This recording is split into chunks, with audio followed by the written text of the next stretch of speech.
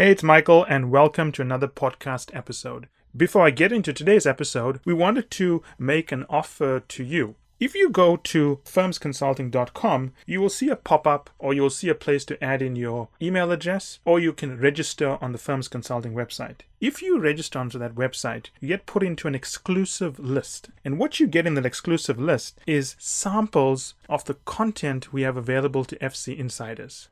So, that said, I hope you enjoyed today's episode. Hi, everyone, and welcome to another episode of the Strategy Skills podcast by Firms Consulting. So, as you know, the world is awash with ideas, toolkits, best practices, summaries, basically anything that can tell us how we can capture some of the secret sauce that has made Amazon, Apple, Microsoft, Facebook, Google, Alphabet, and so on as successful as they have been. Much has been written about Amazon. Amazon has been in the news a lot. Many books have come out trying to explain to us what makes Amazon great. And what we've always noticed, and what I've seen in particular, is that many of the books tend to capture the essence of the philosophy of what Steve Jobs was doing. But if you wanted to apply that in the real world, daily, to your own company, in a meeting, in a planning session, in a product review session, the mechanics of how to apply that philosophy has not been written down in many places. So you like the philosophy, it makes a lot of sense, but then how do you actually implement it? What's the mechanics? What do you do first? What do you do second? There are also balances. Some things are counterintuitive. There are certain trade-offs involved. Now, Bill Carr, who I'm going to have on the show today, was with Amazon for about 15 years. He's been involved in many things, from launching the digital media players, at least learning the digital media space, launching things from Prime Video, Amazon Studios, Amazon Music, digital music, and so on, whether directly running it or being part of the team. He's been through some of the most important parts of Amazon's growth, either working closely with Jeff Bezos or for Jeff Bezos' close lieutenants. Now, I wanted him on the show because he's recently put out a book called Working Backwards. And I thought that his ability to break down what Amazon was doing and how they did it in a mechanics-driven approach was going to be very useful to our listeners. So while I've read many things about Amazon, this is one of the few books, and Bill is one of the few people that can teach you the tools so that you can apply it at your own careers and your own companies. Welcome, Bill. Thank you, Michael. So where are you at the moment? Where are you doing this call from? I'm in Seattle. Well, that would make sense, right? You're in Seattle, a tech center. So let's get straight into this, right? So I've spent some time reading about your work and so on.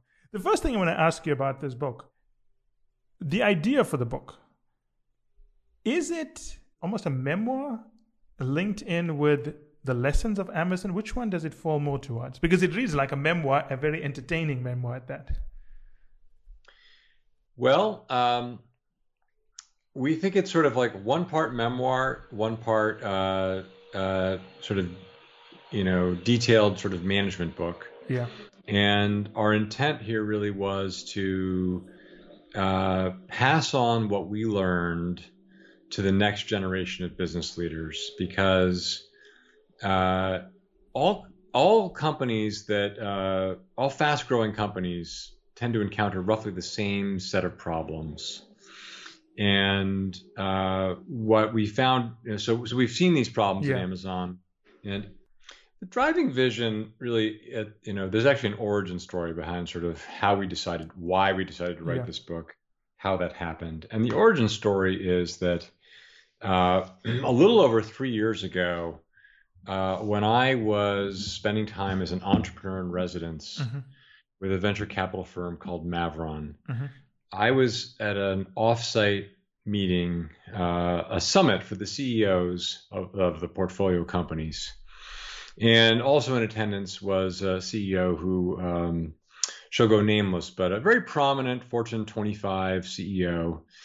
And there was a roundtable discussion with this person, and the topic of Amazon came up. And this CEO said, Amazon, I don't know how Amazon does it. How have they managed to be so successful in such a wide variety of businesses, from cloud computing to e-commerce, digital devices, digital media. How's this possible? We're still trying to get our core business right. And it was sort of at that moment that it hit home, a realization or a belief that I had for some time, that something very special had happened at Amazon that the world doesn't know about or understand. Most people know or understand the special things about the exciting products and devices and services like AWS that the company created.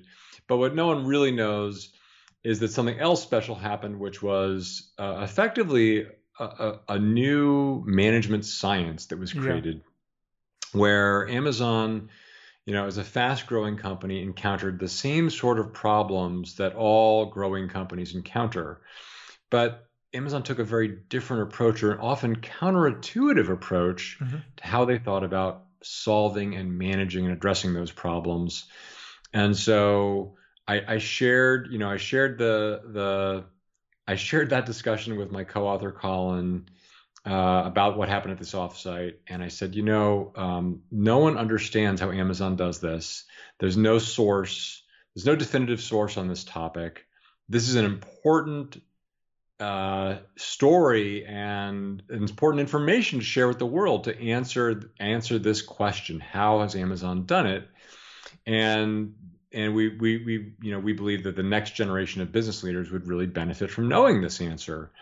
And so that's really the genesis. We wanted to pass that on, and that's when we started to work on the book. Well, to start, I think it's an extremely well-written book. I must give you guys credit for that. I've read many pieces about Amazon. I've read books by people who have a sort of an inside track at Amazon and those who claim to have an inside track at Amazon. But this book is different, I think, because you have a very good balance between management principles. And one thing you did very well was those 4 stories at the end about Kindle, Prime, streaming, and so on. Because you really felt like you were part of the drama as those decisions were being made. So I want to jump into some of those things because there's a lot of interesting things here, right? Let's talk about the move into Kindle, right? Because at the time, movies looked like it would be the biggest thing that people would invest in if they went digital. But as the book points out, Jeff Bezos said, let's step back and find a better way to go digital. The book explains why he said these things, but to an outsider looking in, it seems obvious that if he had picked movies, it would have been the safe bet. It would have been the obvious bet. It would have been the bet the investment community would have supported. But he picked ebooks, which was a very small space. Nobody was really making ebooks, and he had to build this whole ecosystem. So how do the Amazon principles work to allow him and the firm to take that bet and build something that nobody would have wanted to have built? Well, it first helps to set the scene. So the scene is, it's the beginning of 2004. And in 2003, Amazon had just finished the year with $5.7 billion in revenue, which, sounds fantastic. There are many companies that would give their right arm to have $5.7 billion in revenue.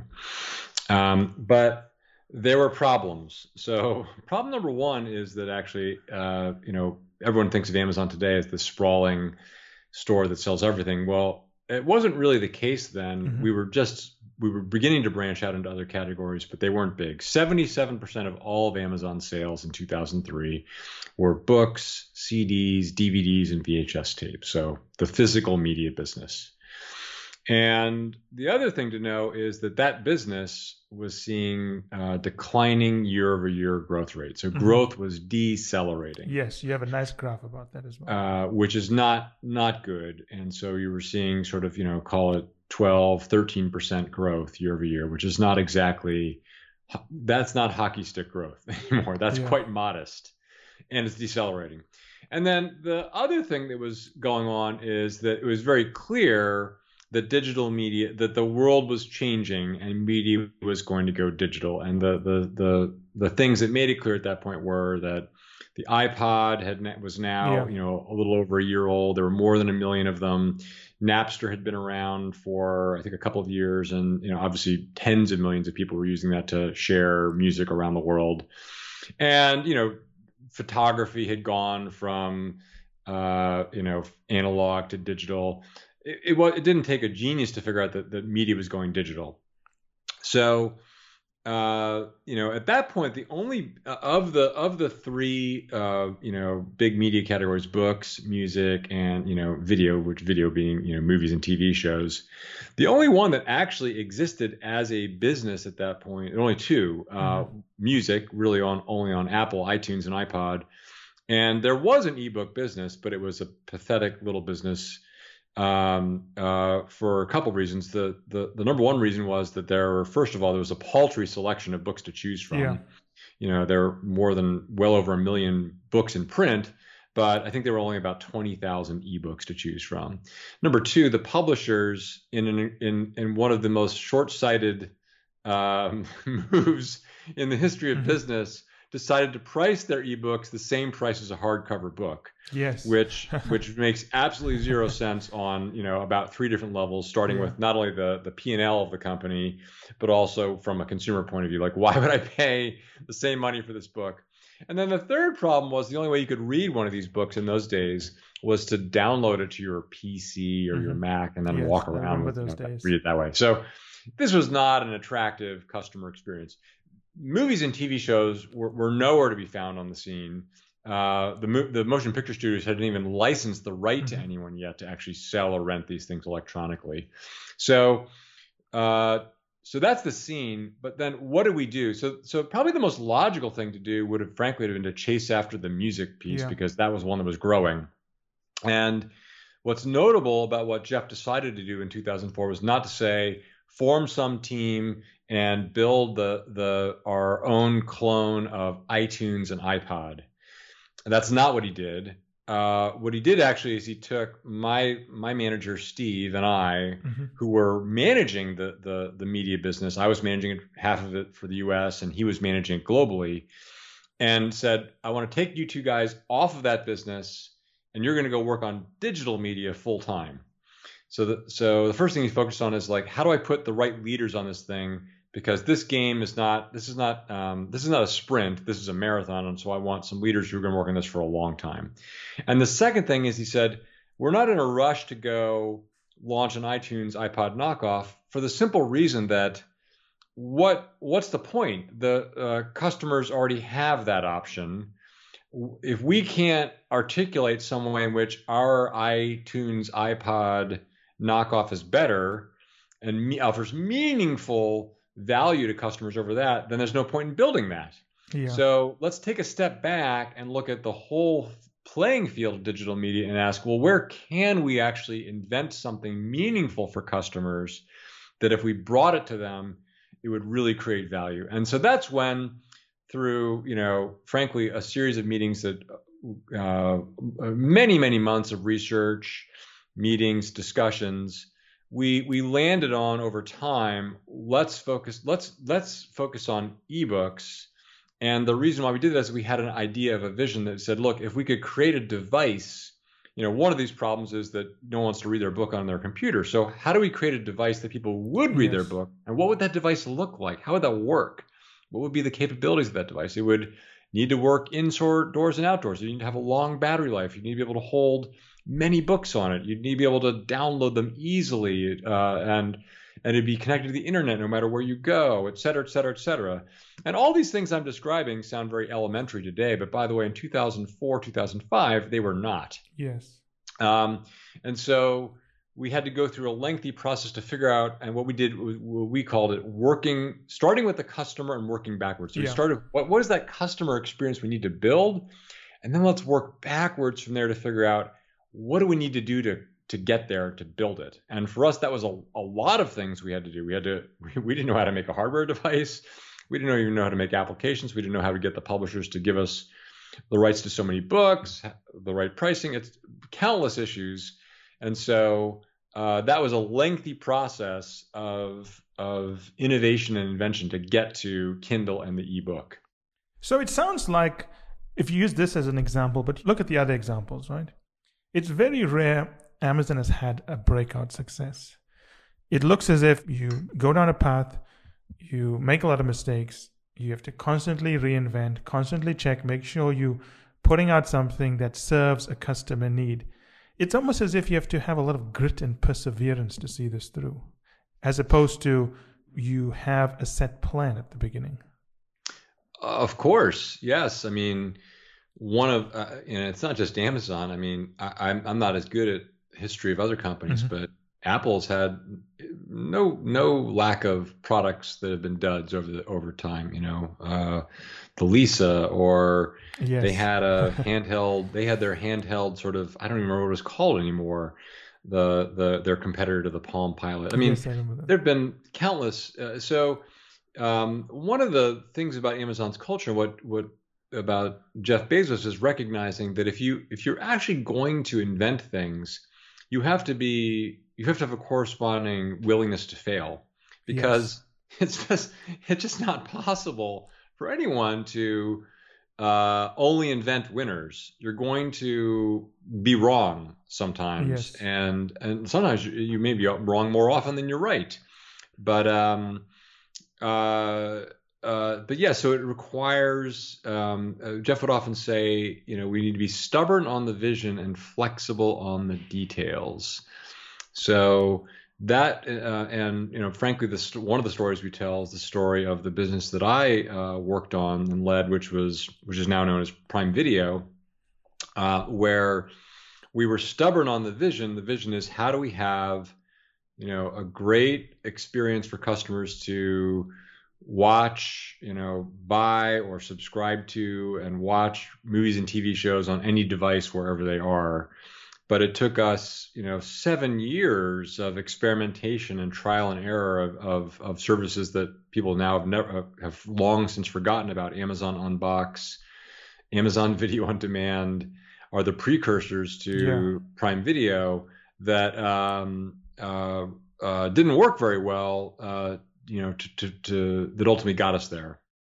Yeah, so one of the common themes is, when I was a partner advising CEOs and so on, a very common thing clients would ask us to do is, given the resources they have, where should they go next? What is their next adjacency move? And it's a big field of strategy, adjacency mapping, right? But one of the consistent themes from reading the book is that Jeff the Amazon culture is not to do that. It's not to say, what can we do based on what we have? It's what should we do, even if we need to build it from scratch, if it's going to delight the customer. That's right. And so, for example, when we started down this digital media path, my manager, Steve Kessel, and I, we used all the tools we've been taught in business school. Yes. About how to say, okay, well, Gartner research says that the ebook business will be X size, over these years, and here's what music will look like, and video, et cetera, et cetera. Here's what the P&L characteristics will look like for these businesses. Let's create a SWOT analysis and look at our strengths, weaknesses, blah, blah, blah. But in none of those things is the word customer mentioned once. And so what a lot of these techniques actually tend to reinforce is what's called a skills forward approach, where a company looks at what are we good at today, and how do we take those strengths and those abilities and move, as you say, move into adjacencies and create new businesses based on that. And Jeff rejected that and basically said, no. Instead, we need to use our understanding of the customer, and we had a good understanding of sort of what customers loved in the media business, and our understanding of what what would delight them in the future, but then not let it not be held back by or constrained by whether we had specific capabilities in those spaces. And we would instead follow what would be a compelling customer experience that could open up a big, broad market or avenue. In other words, you would conceive of, and the method we developed over time is something called the working backwards PRFAQ approach. Yeah, so, it's a good approach. Right, in this approach, And by the way, it was a trial and error approach to get there. We tried multiple ideas before we landed on this PRFAQ. But all you do in this approach is you write a press release that describes the problem that a customer has and describes the product solution to the problem that elegantly solves it for the customer and why this will matter to them. And the beauty of this process is your press release should be 1 page or less, and it's incredibly lightweight. Any individual can write a press release. It doesn't require a team. It doesn't require special skills like, for example, creating a prototype or a mock-up does. And once you've described this, this problem and articulated the right future state or solution, then you take step 2, which is called the FAQ, frequently asked questions, and then describe, okay, well, what are the different issues, challenges, hurdles we need to deal with to actually make this a reality? How big of a team will it require? What special skills will it require? How much capital? What technical issues? What partner-based issues, et cetera, et cetera. And then you can use the combined document, this PR, press release, and the FAQ, to then evaluate many different ideas. You can review 20, 30, 40 different ideas with the PR FAQ process. And if you do this and do it well, the best ideas are going to float to the top. And then in the FAQ, it may identify, like, yes, well, we need to become very good at machine learning, even though we're not good at that today. So how are we going to go do that? But if the opportunity is big enough, then these problems, you want to identify problems that are worth solving, because as we proved over and over again at Amazon, just because you don't know how to build hardware today doesn't mean you can't acquire that capability. Or just because you don't have a B2B cloud computing business today doesn't mean you can't figure out how to do that. So let's take this conversation a bit deeper, right? If you are building products, services for what customers want, even if it's not adjacent to your core business, Amazon, obviously, like any company, has synergy across its business. But the starting point is not to look for synergy. Yes and no. So it would be, so let's look at what are the biggest businesses for Amazon today. Amazon Web Services, the e-commerce business, the digital device business, the corresponding digital media business, and then finally the fulfillment business with Fulfillment by Amazon. So there are for each one of these, you can draw a thread back to the original core business of Amazon e-commerce. Okay, so in the case of the e-commerce business with Amazon, and then let's talk about AWS. These seem to be among the most divergent, right? One is a business-to-consumer business, a retail business, and one is a business-to-business, completely kind of different area. Well, the common thread was, as early pioneers of the internet, when we were starting off, when I joined the company in 1999, we couldn't hire people that had e-commerce experience. No one had any e-commerce experience. And then as we built things, whether it was the software to run the website, the software to run various back-end services to our website, the catalog, search, or our warehouses, there were never, today there's a dizzying array of SaaS providers to solve each one of these problems. Well, guess what? Those didn't exist in those days. And so we had to be resourceful and build them ourselves. But we noticed there are these, common problems with sort of starting up something new, and which were all of the heavy lifting involving, getting servers in place and storage solutions that our software engineers looked at. And we looked at that and combined with a new technology that came around in web services. And in fact, it was my co-author Colin, his team in the associates program at Amazon, which is the network of third-party websites that link traffic into Amazon. And they experimented with Amazon Web Services by exposing certain services to affiliates to see what they would do with them. And there was just an explosion of usage. I just want you to explain something for the listeners. When you say explosion of usage, we're talking about the very, very early days of AWS, right? Offering much more limited capabilities. Well, this wasn't even AWS. This Exactly. was just this was just the technology of a web service. So very basic, very rudimentary. We exposed the web service for the Amazon. So if you were an Amazon affiliate, you could access this web service that lets you access the Amazon catalog data, meaning you could, the different titles, cover art, prices of all of our books. So just a big server, you're giving them access to it, they can pull the data they want. They can pull the data they want, and then they can use it the way they want. So if they want to display, you could create a different version of Amazon on your website, theoretically, that, made the detail pages look different. And it would just be a different way of exposing, because, a retail website is really just a digital catalog that then you have a layer to show that catalog to people so they could browse and search it. And then you have, ways to actually buy stuff and check out. So we were handling that first part, the catalog. How could people display that in some alternative way? And the point was that these third-party affiliates used it heavily. And then, we observed that. And we furthermore observed through a conference, having them talk about what problems they had in managing their businesses. They all had the same problem we had, which was, it's such heavy lifting to start from zero of getting servers in place and managing databases. And so it was really our own experience from those two things that then led to the kernel of Jeff and Andy Jassy taking that idea and saying, let's look at this further. I think there's something here. And then spending many months looking at to figure out what is this thing, which eventually became Amazon Web Services. Okay, now this is interesting. I want to explore this part, right?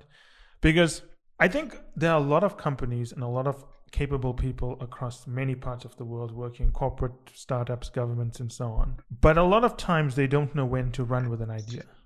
They don't know this idea could be big. So what I want to talk through a little bit, Jay, is when you're just starting off and you're getting some interest, how do you know that this is worth investing in this month, the next month, the next one? What are the signals you're looking for? So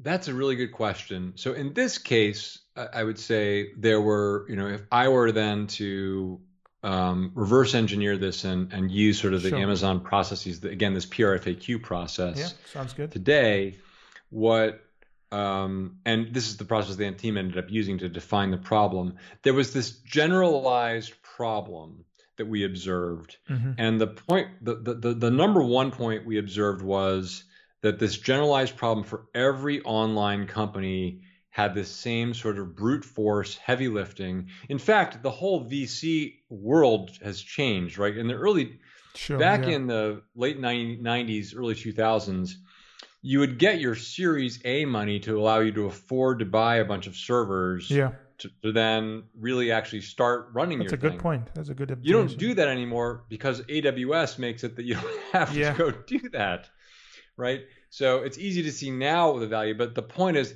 the value was that we looked at that and said if we have that problem, and we knew that problem very well because we were, we had to solve and build this all the time. And if all these other people have the same problem and they look at how are they spending their time, boy, if you could come up with a way for people not to have to do this, what felt like sort of plumbing or basic groundwork, and focus on the value add piece versus a piece that everyone has to do the same thing, sort of the nuts and bolts, blocking and tackling, then boy, you'd unlock amazing value.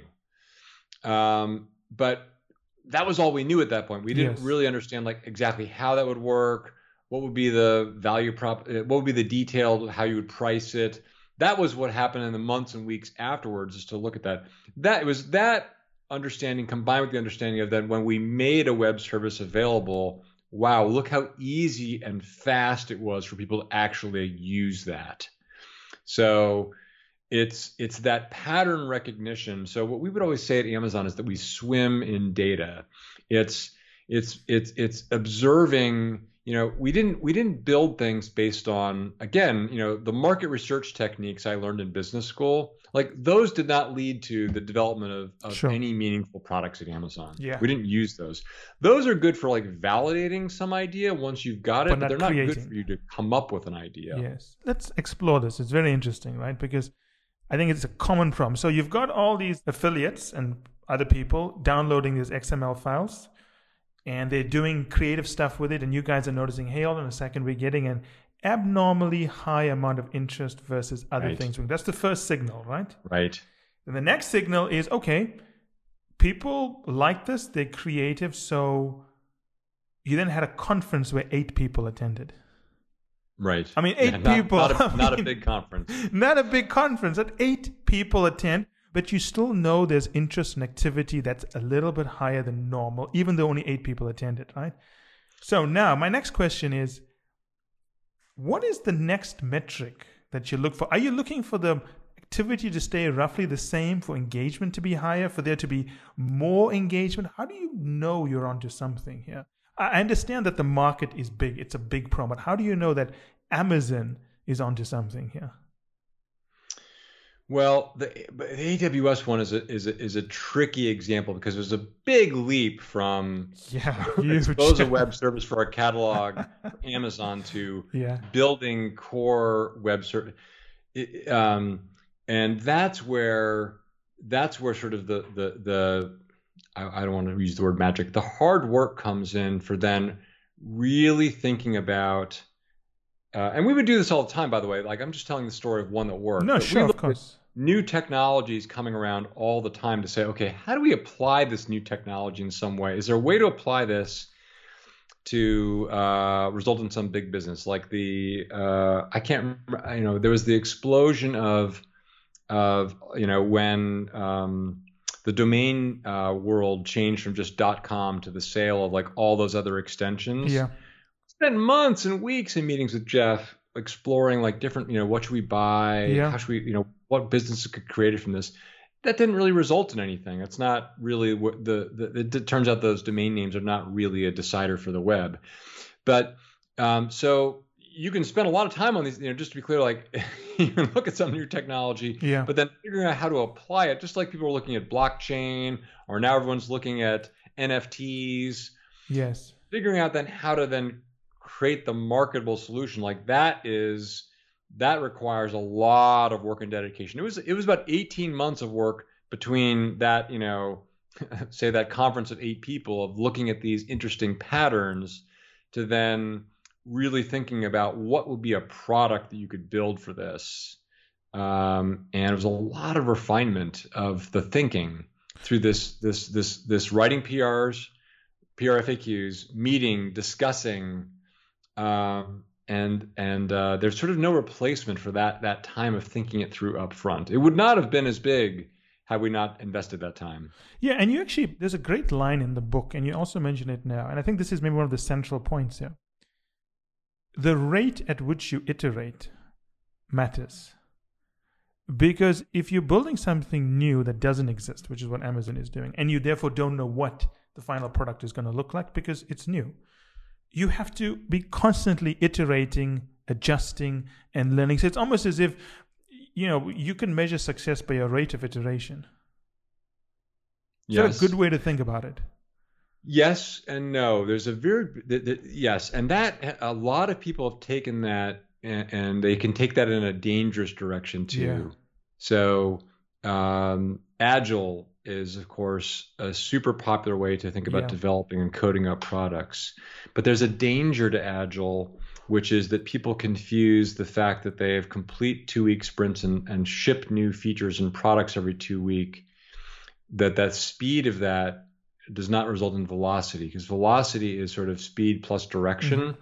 And if you're not going in the right direction, going very fast doesn't do you any good. So you have to, that iterative process has to be very considered too. You have to spend a lot of time up front thinking about, well, what is it that we are trying to build? Like what is the real problem we're trying to solve, and what are the different options for how to solve it? And if I do that, where does it lead me? Does it lead me down some big broad avenue, or is it going to be a small blind alley? And so that's really what we try to communicate in the book, that if you look at the success of products like AWS, if you look at the success of products like Kindle, the hallmark, and we don't write about it in the book, but Echo, Alexa too, the hallmark of these products is there was a lot of refinement and time just working through a Word document and debating and discussing the exact right way what to build before we set down the path of building it. But yes, for example, some of the early AWS services like Mechanical Turk, which still exists, that did not catch on, and it's I'm not sure how popular. It's still certainly not one of the most popular services today. It wasn't until we figured out through our iteration, no, it's not about building that sort of service that's somewhat up the stack. We need to go back to the bottom of the stack, to core capabilities, compute and storage. And we were trying to create too much of a service there with Mechanical Turk. And so really the bedrock of AWS was when we figured out it needs to be at that most basic level of computational services and storage services. That's interesting. So you must be going in the right direction for the right reason, right? Then you iterate because you are iterating towards something worthwhile. But if you start off and you become very functional and just think, okay, we're going to iterate and ship a feature update every week and we'll figure it out, then you could probably go in the wrong direction. Right. We could have come up with 20 iterations on Mechanical Turk and it wouldn't have mattered. Because it's the wrong direction. Because we're working on the wrong thing. Or we could have envisioned, okay, well, that service doesn't work. Let's look at other sort of higher order services like that. And that would have been the wrong thing. It wasn't until, the good kind of iteration is that we iterated and said, that doesn't work. Why is it not working? And we formed a different hypothesis. Our hypothesis is that we need to go down further in the stack. Let's build something there. Let's build S3. Let's build EC2. Yes. So it's about forming, brainlessly iterating is not useful. Forming hypotheses where if you prove out the hypothesis, it leads to something big, that's useful iteration. Yeah, I like that actually, because what normally happens is when people listen to what Amazon is doing, they try to create sound bites, and sometimes the sound bite loses the context. Yes. Now, in thinking about this, one of the things I realize listeners are going to do is they're going to say, okay, Bill Carr is a smart guy. He's worked on some key initiatives for Amazon. He knows Amazon, and I'm going to take some of these concepts to be more successful. But one thing I've realized that if you adopt Amazon's culture, you need to be willing to accept some big failures. Yes. Any company that wants to, so the reason why most large established companies, why ultimately they become disrupted, they don't continue to innovate. The reason why electric cars have not come from GM, they've come from Tesla. The reason why the biggest retailer, fastest growing retailer is Amazon, not Walmart, is because large companies ossify. And one of the major ways in which they ossify is that they become risk averse. They are focused on, I have this substantial revenue stream and I want to protect that revenue stream. And anything that looks like diverting resources to something speculative, large institutions are good at killing those things. It's very hard. Even at Amazon, I would tell you that even in early 2000s in Amazon, when I was working on digital media, you would be astonished by the degree to which there was a lot of the amount of institutional resistance to it. I'm sure, yes. There was institutional resistance at the board level. There was resistance from several of Jeff Bezos' direct reports. There was resistance down at the ground level. In many cases, when I tried to recruit people to join the team from other parts of the company, they would say, "Oh no, that's not going to work." Because what they did is the calculation in their mind was, I'm working on this other business that is already big. Why would I go and work on this little business or non-existent business where there's, what are the chances it will become as big or bigger? And that's the calculation that everyone does, whether they are thinking about their career, what should I work on to they're the CEO or on the board and thinking about how should I invest in the future. So they become, and part of that is a fear of failure, a fear of if I go and do that, and if it fails, this will, be a big problem for me for my career.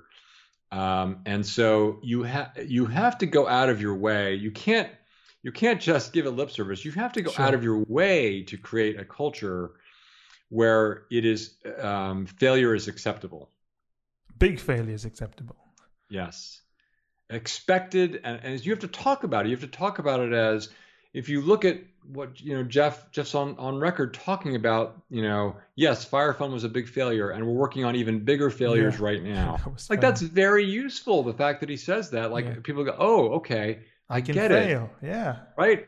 We're going. Some of the stuff we're working on is not going to work. You have to say that, because the prevailing notion is to always, of course, be optimistic and keep a stiff upper lip and say this thing is definitely going to work. You of course want to be optimistic and give it your best foot forward, but you have to recognize that failure will happen and not blame it on the people that worked on those things, because there's a lot of great people at Amazon. I can give you examples of where they worked on things that were stinkers, and they worked on things that were super successful too. Yes. And it wasn't that these people were meaningfully different in one environment versus the other. It was that some ideas are better than others. So when reading and listening to all of the tools, and some very powerful tools, I like the one about PRs, FAQs. That's unusual. I haven't seen any other company do that. The tool is only as good as the culture within which it is used. And if you're listening to these concepts and you have a rigid hierarchical culture where failure is punished, dissent is weeded out, you can't be as creative as an Amazon. No. Because the environment is toxic. It doesn't work. Yeah, you have to create a culture where at all levels of the company, risk-taking is encouraged. Frankly, the Amazon one is I discovered in the third year of my career, when I put together my annual plan for my business, that my boss rejected it. And his reason was, you haven't put anything in your plan where you're planning to take any big risks. Mm-hmm. And, I'd worked at companies like Procter & Gamble where no one talks about risk. I do something like that, right? And he said, look, if you don't take just some wild shoot from the hip risk, but think about your business and think about what is a big initiative that I could pursue here that it may or may not work, but if it works, would create breakthrough results, which is really the way to frame it. Now, it doesn't excuse you from also, hitting your goals kind of on a baseline, but you need to also have something big that you're working on that may not work at all, and it may set you back a bit, by the way, but if it does work, will propel you forward in a meaningful way. So let's unpack that, right? Because that's interesting. So directionally, you have to be low risk. You have to be moving in a direction that's important to the business.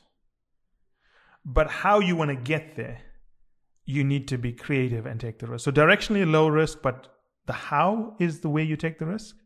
Well, so one of the ways that Amazon solved this problem, so let's go back to the example. So here I was in 2003. Steve and I were managing this physical media business. Yeah. So why didn't Jeff tell us, keep running the physical media business and just now build out the digital business? Mm-hmm. In fact, we actually had an ebook business. Yeah. It was tiny. We had a team. We had like 3 people working on it.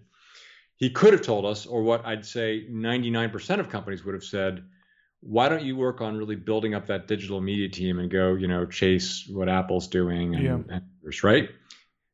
So one of the ways that Amazon solves that problem is by compartmentalizing who's working on managing and stewarding the existing business that's paying the bills, and then creating separable teams to go work on new initiatives. And so that was one of the first examples of that. So we solved that problem, because if we had tried to build digital media and take those risks within it, we would have never taken big enough risks. We would have never thought big enough. We would have never had the bandwidth or time to go create a hardware team, bring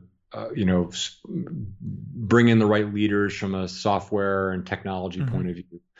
And so the way that Amazon figured out to solve this is by not making invention somebody's part-time job, but assigning the right leaders to make it their full-time job, and letting other people, by the way, go, stay with the business that's already built and manage that on a full-time basis. So it's this concept of the separable, single-threaded team. And every one of the major innovations that Amazon came up with, fulfillment by Amazon, AWS, the device business, digital media, in every case, we didn't get there until and unless we actually took one of our senior most leaders, a vice president, in some cases more than one, and said, you're now going to work on that and nothing else. You already have a huge job. Stop that job and go work on this, because this is so important. And so that is really, and you can manage the risk that way too. It wasn't as we didn't start off with a big team. We started off with no team. We had to go figure out, it's more like we are entrepreneurs with we have venture backing. We haven't, dipped into our budget yet. Yes. Come up with a business plan and then get the backing and proceed from there. Okay. So now I think you've, laid it out for me a little bit better. So Amazon is encouraging you to take risks. And the sort of safety net is, if you want to do something, you've got to put together your plan, PR, FAQ, that needs to get approval. So take the risk, but show us you know what you're doing. Otherwise, we will not fund you for it. Is that the safety Yes. net? So what I would definitely not encourage a CEO to do is say, yes, you, Jane or Joe, I want you to go build me a new division X. Here's a blank check for $100 million. Yes. Come back to me in 6 to 12 months and tell me how it's going. I wouldn't do that at all. Yes. Instead, it was like, you are going to go work on this new initiative, and the first thing you're going to do is behave no differently than an entrepreneur would in their garage. Yeah. Except you have an office here at Amazon. You've got you're paid. Your career is safe, and go come up with the plan. Go come up with a detailed plan. That's what Andy Jassy did. So Andy Jassy, who will be the second CEO of Amazon, he had, he'd joined the company in 1997, and in 2001 he took on this role of being Jeff's technical advisor or chief of staff. He spent 2 years going to meetings with Jeff, and after those 2 years in 2003, he could have really rolled off and taken virtually any job in the company. He was a vice president, but he decided, I'm going to go work on this new area of AWS. And really, for the next 18 months, all he did was hire people, build a team, a small team. This is not a big team, like you'd call it like 20 people. Write documents, write business plans, product ideas using this PRFAQ concept to say, what are we going to go build here in AWS? And they made some prototypes, et cetera, et cetera. They did that for 18 months. Before they shipped shipped or started building the first product. So yes, it's and oh, by the way, what it's important to note, Jeff was spending at that time, starting in 2003, about half of his time with Andy and the AWS team, and the other a quarter of his time with Andy and the AWS team, and a quarter of his time with, me and Steve and the other leaders in the digital media team to figure out what we're going to build there. So he was actively cultivating those businesses and was working with them step by step to figure out what they should go build. It wasn't a hands-off blank check process at all. It was a very hands-on, we're going to cultivate this together. I'm hearing a very consistent pattern in all of your stories, and let's talk about that. It sounds as if the way Amazon works is you first pick the right person, you then talk about how you're going to do it, and then you decide what you're going to do. But, just a cursory view of other companies, they first pick what they're going to do. Right. Then they hire someone behind it, then they put the resources behind. It seems as if Amazon flips the script around. Yes, and there are some variations on this where in some cases I would struggle to give you an example. And some of these things, post-date me. Like, there's lots being said about Amazon and healthcare, and Sure. did they just bring someone from the outside? But even if they did that, yes, they would. The first step is we've identified this area of opportunity. This seems like a big opportunity to us, because inside a company, if you're coming up with ideas all the time, the best ideas are going to bubble to the top. And then at some point you say, yeah, we should staff this. We should put somebody on this. We should put a leader on this who's going to make this real. And so, yes, the next step is like, who's going to go do this? And then they go away and they refine that idea, because the idea at that point is just, kind of raw clay. And then they need to go spend, weeks, maybe months sculpting that clay, defining it very carefully. And as they do it, they're checking in with senior management. Like, here's my latest draft on this, on the PRFAQ. What's this product going to be? How's it going to work? And Amazon will do, for the biggest, most important products, like you could go through 6 or 7 of those reviews, right? Where you're checking in with Jeff, and oh, by the way, he brings in other leaders. So you're getting many wise, experienced heads to weigh in on these things. And then once finally, like, yes, now this is the right plan. You've got the right PRFAQ, and it defines in there, what the budget is. Here you go. Here's your budget. Now go build that as fast as you can. So there's a lot of incubation of the idea, not of the product. Right. There's a lot of talking about, you talked about the PR press release. I like that idea. FAQs. I'm guessing there's like lots of rewrites until people feel that this is going to solve a big problem in a way that's going to delight customers. That's right. If you don't read the press release and say, wow, that's amazing. Yeah. I should go get that. Then it's not worth doing. So keep working on that until you're there. Once you've got that, then go work through the detailed questions. How is this technically feasible? Yes. What kind of capital is required? And oh, by the way, as you do that, you may encounter plenty of examples of where that product and the PR sounds phenomenal. But oh, by the way, once you've now dipped into the FAQ and the feasibility, this really isn't a viable thing. It's not viable at this time, maybe because perhaps the compute costs are too high, or the FAA hasn't approved, drones to fly all over the place, or whatever the constraint is.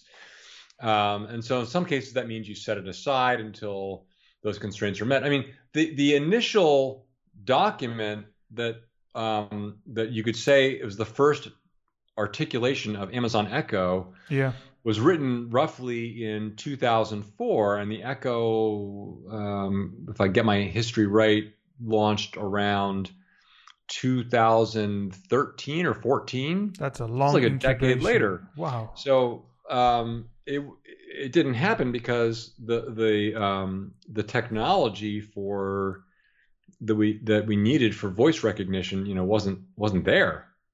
Among other things, there were actually several things that weren't there, but because frankly, that idea is just inspired by Star Trek. Like you talk computer, plot a course to SETI Alpha 6, right? The idea isn't. The idea has been out there forever, but how do you, what's the point where the technology meets the idea, and knowing when it's time to reach out. Yes, there's some stretch I need to do, but it's within reach. I can stretch now and I can get to that idea. So coming back to the principle of single-threaded leadership, right? Does it mean there's one person who's 100% focused on this from 2004 to 2013, trying to figure out how to serve the market need? In that case, no. In that case, in fact, it was a long time before someone was assigned to that. No, but in many cases, yes, a single-threaded leader was applied to work on. I was the single-threaded leader for video, and I started working on that in 2004, and the first version of the video service we launched was in 2006 called Amazon Unbox. But it really wasn't until 2010, 2011, when we launched Prime Video, that we actually had the right product. Yes. So that's where there's a good example of there were lots of iterations between. It was a lot of iterating and trying to solve the core problems. But it wasn't really until we solved, in that case, the core problems were a distribution problem, Yes. having devices and apps that were out there, and having the right content. And it wasn't until 2011 that the pieces fell in place for us to actually solve those problems. So there's a lot of sanity checks going on here. In the one situation like the Echo, if the technology is just not viable, there's no point in having a single-threaded person, because you can't do anything. It's almost a physical barrier there. That's right. But if the technology is within reach, may require some R&D, but it's within reach and all the other pieces are doable, then you put the right person to try to find a way for Amazon to win, because there's no insurmountable barriers, just creativity. Is that a good way to think about it? Yes. For example, let's use a technology that we all expect will exist someday: flying cars, right? Yeah. At some point, do we think that we'll be able to get in a vehicle of some kind and not have to be stuck on the ground? I think it's fair to assume at some point in human development we'll solve that problem. Okay, yes. But I'm not an expert. I assume the problems are weight, power, navigation, safety. Yes. But the point is that if you, as a company or Amazon, believe that you are looking at first of all, you have to understand what actually are all those barriers, and then look at those problems and say, do I have now a novel solution to the weight problem? Have I come up with a way? If the hurdle is it has to weigh less than 500 pounds, and here's the heaviest part, I figured out a way to solve that problem. That's a good example of where that's how to think about it, which is that understand what are the constraints, and then the leaders, the first ones there, are the ones that are the first to jump over the hurdle to figure out I've got the solution to one or more of those constraints. And it sounds as if the overriding theme here is identify the customer, make sure the customer is worth pursuing, and then work from there. And all these other tools are really enablers to get that, right? And then It sounds like the other thing here is that manage your cash well enough so that you can constantly iterate and fail where you need to, because it's going to happen. Yes. People, so everyone who thinks about Amazon today thinks of it as, appropriately so, one of the wealthiest, most successful, largest companies in the world, which it is all of those things. Yeah. Well, in the mid-2000s, it wasn't any of those things. Yeah. And in fact, we had barely escaped bankruptcy by the skin of our chins in 2001. And we were a retailer, and retail margins are thin. Yes. The most successful retailers in the world are great at driving out costs and staying lean. And we were, I could go on and on, but we were not, dripping with resources. If you could scrape together 5 engineers to go work on a project, that was magical. Today, people probably have 50 engineers falling out of their pocket at the company, but that was not the case then. So the way that so again, sticking with Prime Video, let's look at that one, which is a huge business today, where more than 100 million people around the world use that product, and it generates a whole lot of revenue for the company by driving Prime memberships. But it wasn't going so well from 2006 until 2011. So how do we, why we could have killed it, right? Why do we not kill the product, or why do we keep going? Well, one of the reasons why we could do it was that I had a very small team. By any standards, I had about a 60-person team total working on that business. And while we were losing money, we were not losing that much money. And so the overall investment for the company was manageable. It was sustainable. And did we take our money and do big, what we did not do is ever use our money on one-time events that once you used it was gone, marketing. One of the things anytime you observe some early stage company that's, doing huge broad scale marketing early in their evolution, that's a signal that they are, there's an excellent chance that they will not survive, because once you've spent that money, it's gone. Yeah. And the most important thing to do is to find product market fit and be sustainable. So we would be lean. We would have a small team. We'd have a tiny marketing budget. We were just focusing religiously on how do I invest every dime and dollar into solving the key problems of the customer experience. And then once we had the right formula, then we exploded. And then I had a separate problem, which was I had to take that 60-person team and turn it into like a 600-person team, in a matter of like 2 years. So let's unpack. That's very interesting, right? So which product was it that you mentioned you had 5 people working on it? Well, 5 people was just for instance of at any time, like you might be working, you might be a leader in the retail business, and you like, there's this one feature I need, this one, I for my jewelry business, if I could just get this feature, I just need 5 engineers, but like you couldn't get them, like, you wouldn't get the budget. So let's go with this, because I think it's interesting and it's useful. It's quite insightful as well. So the first thing is capital efficiency is a big theme at Amazon. Yes. You make the maximum return from $1 before you earn the right to get another $1, right? Now, a lot of people presume that Amazon is so successful because they're throwing money at a problem. But it sounds like it's the opposite here. You keep an initiative large enough so that you can keep testing and perfecting it, but small enough so it's not a major drag on the business. And only when you get things right and you sort of build the right business model and you see some success, then resources are assigned to you. Yeah. So, this is, I'll just caveat this, say this is a little unfair. I don't want to pick on them too much, but let's just look at early digital media. Let's look at what Microsoft did. Yeah. So while I had in digital music, I had, again, about a 50-person team. Yeah. Small team. And I actually had a bigger digital media music business than Microsoft did. They had, I don't know how many people, but I guarantee you they had hundreds of people. They were building the device Zune and the service Zune. Yeah. And they were spending gobs of money on marketing. And today, Microsoft has no digital music business. And I can't speculate on all the reasons why, but I'm sure that one of the reasons why is they spent, tens, perhaps hundreds of millions of dollars between 2004 and 2010 on Zune, and were losing money and gaining no traction. So they gave up. But they might have actually, maybe if they had been lean, and maybe if they had been conserved their money and waited. In other words, they spent a lot of money on the business to try to make it big. Yes. Amazon invested a little bit of money and waited until there was clear evidence that it was big, and then spent more money.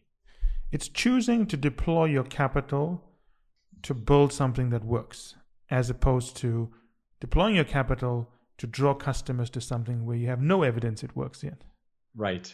And if they hadn't spent $200 million, maybe they could have kept that business going because it was small enough to keep on perfecting it, but not so big that it became a drain on their balance sheet. Because, by the way, once you spend all that money and say, here's what our first version of the product is, if they get it wrong, the changing of it is very expensive.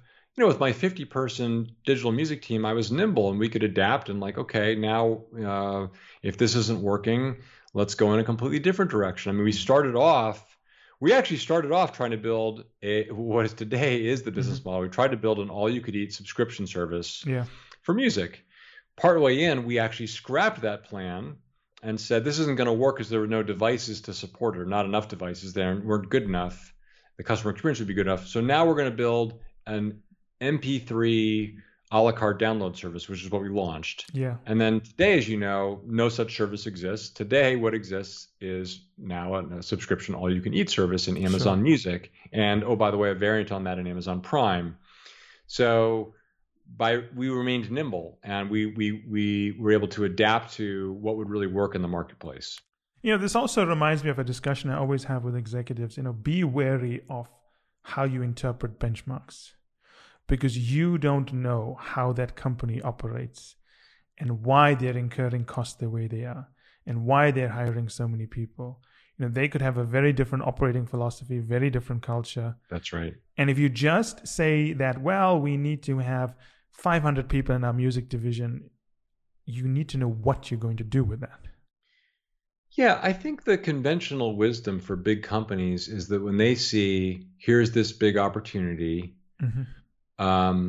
is then to use what they're good at in some cases, which is deploying large teams, large marketing groups. Yes. And then they think they can will it into existence. Yes. And in fact, if I go back to the first meetings I had with Jeff on digital music, that's how I had approached it too. We used those conventional business school techniques. Jeff, here's the forecast for how big digital music will be over the next decade. Let's project that our market share will be 20%. On what basis? Yes. Did we have to project our market share? None. And that was Jeff's point. It's ridiculous to project what your market share is. The market share will depend on, do you build something that's delightful enough for customers to earn their business and their trust?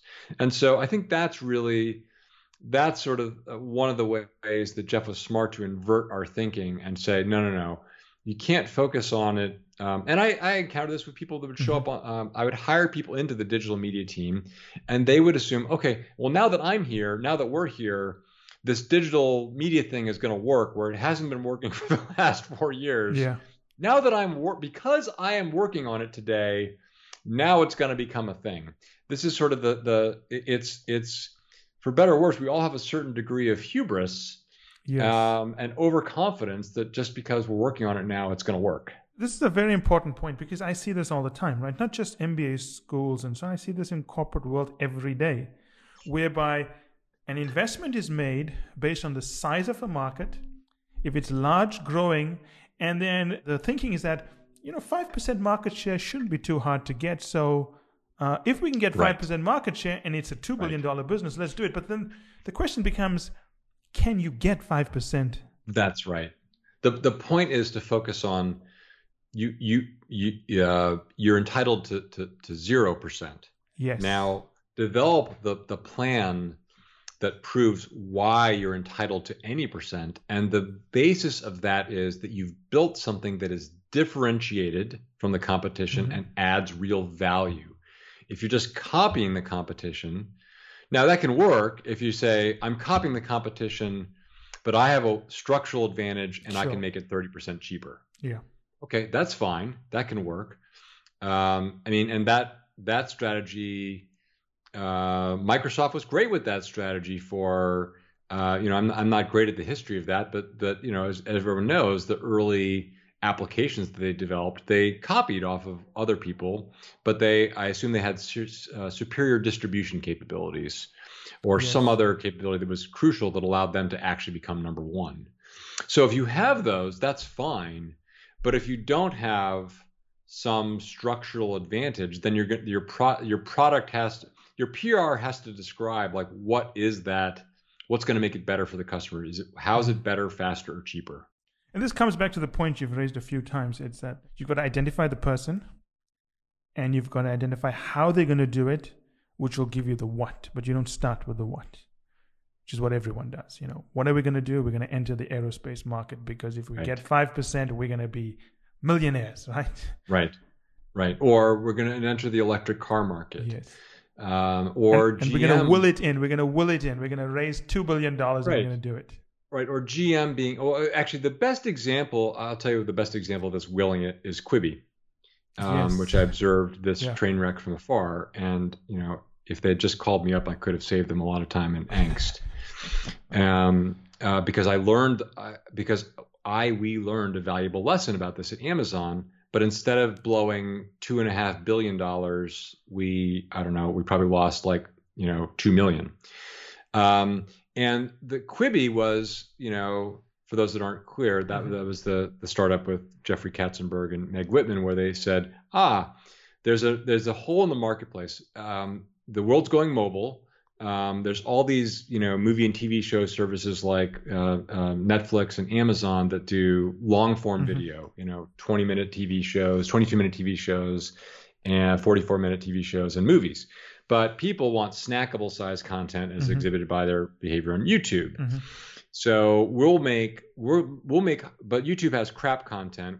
How do you take the high quality content of Netflix and Amazon and marry it with the short form of YouTube of 2 to 5 minutes and make it optimized for mobile phones? So at one level, you could look at this and say, this is entirely logical. They've looked at consumer behavior. They've put some things together. So this makes sense. But they forgot a couple of important things. What they basically did in describing is they described a new form of media. They described high quality, paid, you have to pay for this subscription, short form content. That does not exist today. And I'll give you a parallel example of this. Back in the mid, early around 2008 or 9, after we launched the Kindle ebook, right? Amazon launched something called Amazon Shorts, and which meant now that we have ebooks, the short story can now flourish, right? Short stories have never been a thing because who could buy a book that's one short story? Yeah. Now you can. Now you could buy a short story for 99 cents. This is going to become the thing. And we went out and we recruited great authors. We created a great experience. You could discover them, et cetera, et cetera, et cetera. Sure. Well, guess what? Amazon Shorts never took off. And what I learned from that experience is to think that you can actually create a new form of a media form where you defined it in cost, structure, size, and just because you will it into existence doesn't mean the customers will want to get it. And that's what happened to Quibi, is that they put a bunch of data points together, but the media, the form of media that they describe, where people have to pay a subscription, it's 5 minutes or less, and it's high quality, it didn't exist. And guess what? It turns out that so far people don't want that. And anticipating consumer behavior, if you think consumer behavior is not logical. Yes. And so you can't, the smarter move would have been for Quibi to at some small scale tested this, validated that in fact this form of media works. Yes. And if they validate that's true, then go spend the $2.5 billion. That's how Amazon would have done it. And maybe a deeper insight here is that maybe the consumer is ready for this, but just not in the way Quibi delivered it to them. Could be. I mean, we don't know. But as you say, someone should have tested this. That's right. The point is they spent a whole lot of money on a product where they had not first determined if they had product market fit. It's like the world's most expensive pilot. That's right. That's right. Right. So they went all out and they delivered this. Bill, thank you so much. That was one of the most entertaining calls I've ever had. I learned a lot. I think our listeners are going to like it. You clearly know Amazon well. The book's very well written. I enjoyed this. I mean, it was a great discussion. I must thank you for it. I know you obviously spent a lot of time working on the book. It shows a lot of thought went into it. I think, it's whenever I read a book, I always think, let's find something useful from this. But in this situation, there were a lot of things useful. It wasn't hard to search for it. So I want to thank you for making yourself available and for this wonderful conversation. I really appreciated it. Thank you, Michael. It's been a pleasure. I really enjoyed the conversation. Thanks for the kind words about the book. No problem. Take care. We'll be in touch and good luck with everything. Thank you. Bye-bye. Bye-bye. And that's it for today's episode. I hope you enjoyed it as much as I enjoyed doing the episode. Finally, I want you to remember that the only way to get access to our special offers, the only way to get our special pricing, and the only way to get samples of our content is to join the list on firmsconsulting.com. It's the only way also to get access to our unique advanced content that we make available to insiders. So if you want to get a sneak peek of things, test it out, see what's in there, this is the place to go. And finally, I want to thank you again for making us one of the largest podcast channels around the world for careers and for the 2 million downloads and counting.